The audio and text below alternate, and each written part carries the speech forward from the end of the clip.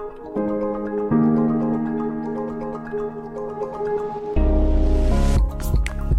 warm welcome to the Renewal Conversations. I'm Dr. Ioana, and I'm bringing this conversation about the soul. And in this part two, how do we understand the existence of our soul? Is there such a thing as that from a scientific and psychological perspective? And really, the broader question that we're holding in this 5-part series is, does the soul exist? Is there such a thing? Can we understand it from different perspectives? Science, psychology, spiritual care, ancient Christian faith. And why does it matter? Can I just ignore it?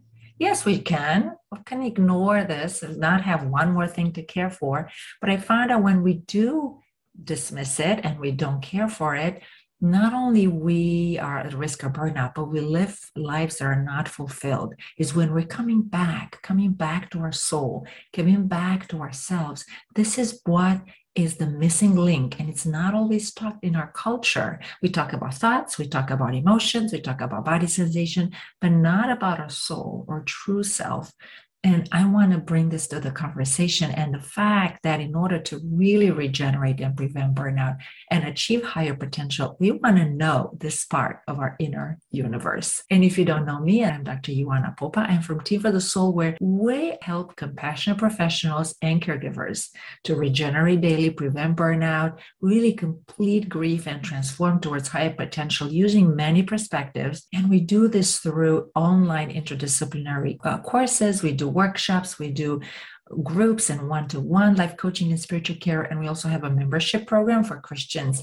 And you can find us online on the web at teamforthesoul.com.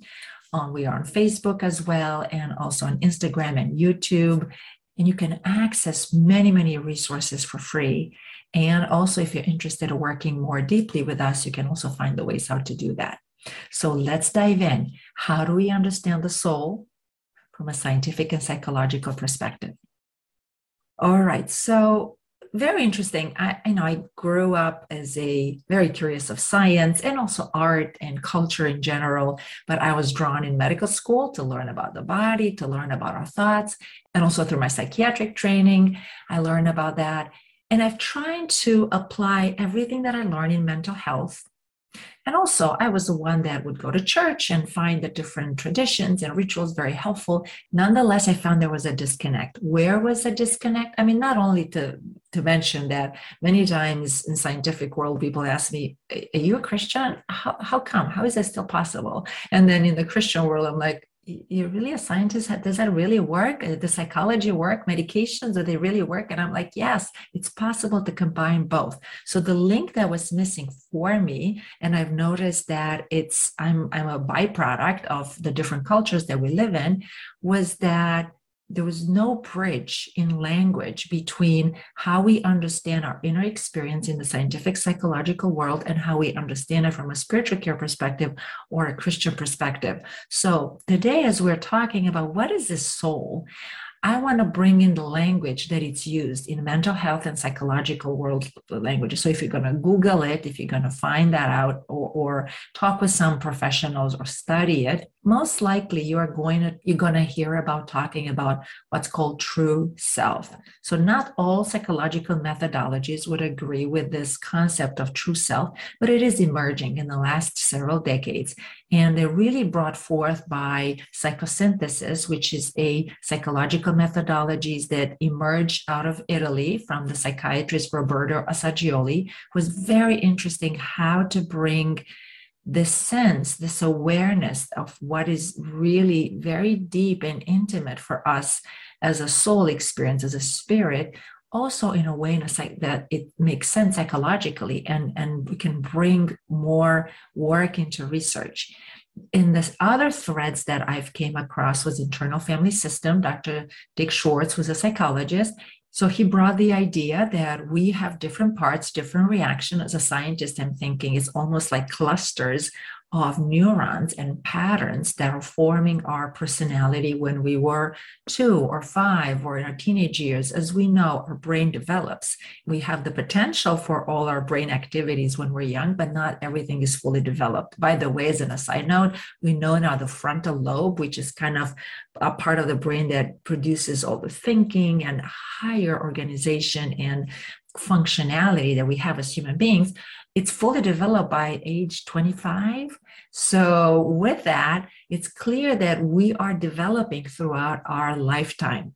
So we're going to have clusters of neurons, clusters of brain circuits that are going to keep forming and shaping up and increasing and developing as we grow older. And Dr. Dick Schwartz, what he discovered is that in working in his clinic, that people are having different sides of themselves. I don't know if you heard yourself, but a part of me wants this, a part of me wants that. And he integrated psychological knowledge with family and marriage knowledge, family systems knowledge. This idea that in a family, every family member has a different role, a different relationship. And those roles and relationships are really important. So he brought that in internally. But what he discovered along the way was that besides those parts, there's something else with everyone that he worked with that emerged. There was calm, there was curious, there was a sense of clarity that emerged at times, confidence and courage and creativity and connectedness spontaneously.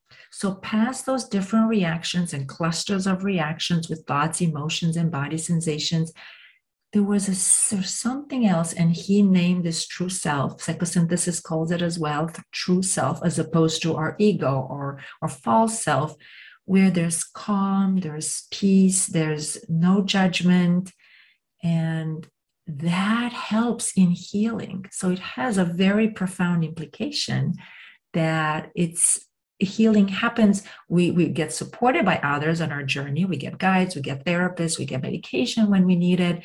But there's also something inside of us internally that is outside. It's ineffable. We cannot really touch or pinpoint, but nonetheless exist. And there's been since then research that internal family system community have done to really show that the internal family system methodology is really helpful and working. So we know now, using evidence-based, that it is working and it is helpful, and it brings a different kind of healing that is more profound. And that's actually the kind of methodology that helped me through my own training and through my own healing, and also as I helped as a program assistant in many trainings, to see others transforming and discovering the space. And it's so beautiful, and it does support, and it's nice to know that we all have it.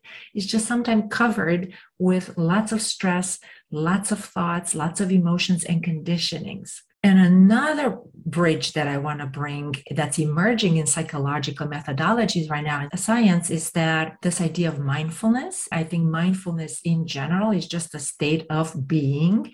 And there's been research as done as well in terms of how mindfulness, how healing it can be, and how it's not just a thought, it's not an emotion, a body sensation. It's a space that we're in where we're aware, when we are awake. And every moment, it's fresh. It's a new, fresh moment that can bring new clarity, new insights, new emotions, new ways of being, and including problem solving and connecting to our wisdom and creativity. So they did a lot of studies with mindfulness. I mean, there's mindfulness stress-based reduction programs that are very helpful. They can help people, again, beyond religion and beyond the particular faith, that can help us to get in touch beyond with our body sensations, because most of us live in our heads throughout the day. So the first thing is, can we get out of our head, please? And can we feel our body? And can we feel our emotions? And can we develop this kind observer stand inside, this awareness that is so healing and so peaceful? And it doesn't come with flashes and fireworks. It's more subtle, but we have access to it every single moment.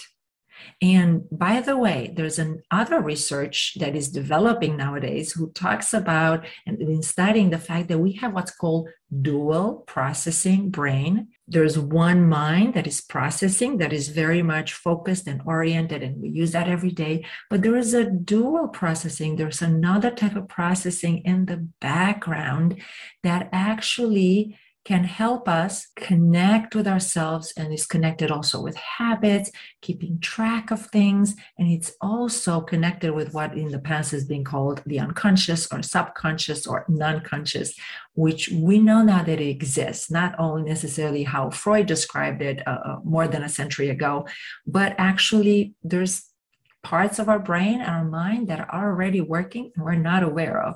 And that's okay. That's true for all of us. So how do we bring this together? So in science and psychology, the terms that are used are awareness, true self, mindfulness, and also dual processing brain. And you may be surprised, or maybe not, but there's actually research in mental health and spirituality. And I'm very pleased to follow the research of Dr. Lisa Miller, where she is looking at spirituality. And right now she's actually doing studies with scanning our brain and accessing sense of connection and awareness and connecting with what's larger than ourselves. And she found that not only spirituality is a protector in preventing depression, but also sometimes depression, it's a door opening, a knocking on the door for our soul to wake up to what is larger than ourselves. So all this amazing research that's happening right now. And with that, in next session, I'm going to bring up the different language that it's used in spiritual care and also in Christian faith, and to see the overlap. And with that, we're going to be moving then to see, well, what do we do with that? How do we care for our soul? How do we care for our true self in such a way that you can live a fulfilled life and be centered and prevent burnout? So with that, I thank you for all you do in the world. And until next time, I say goodbye for now.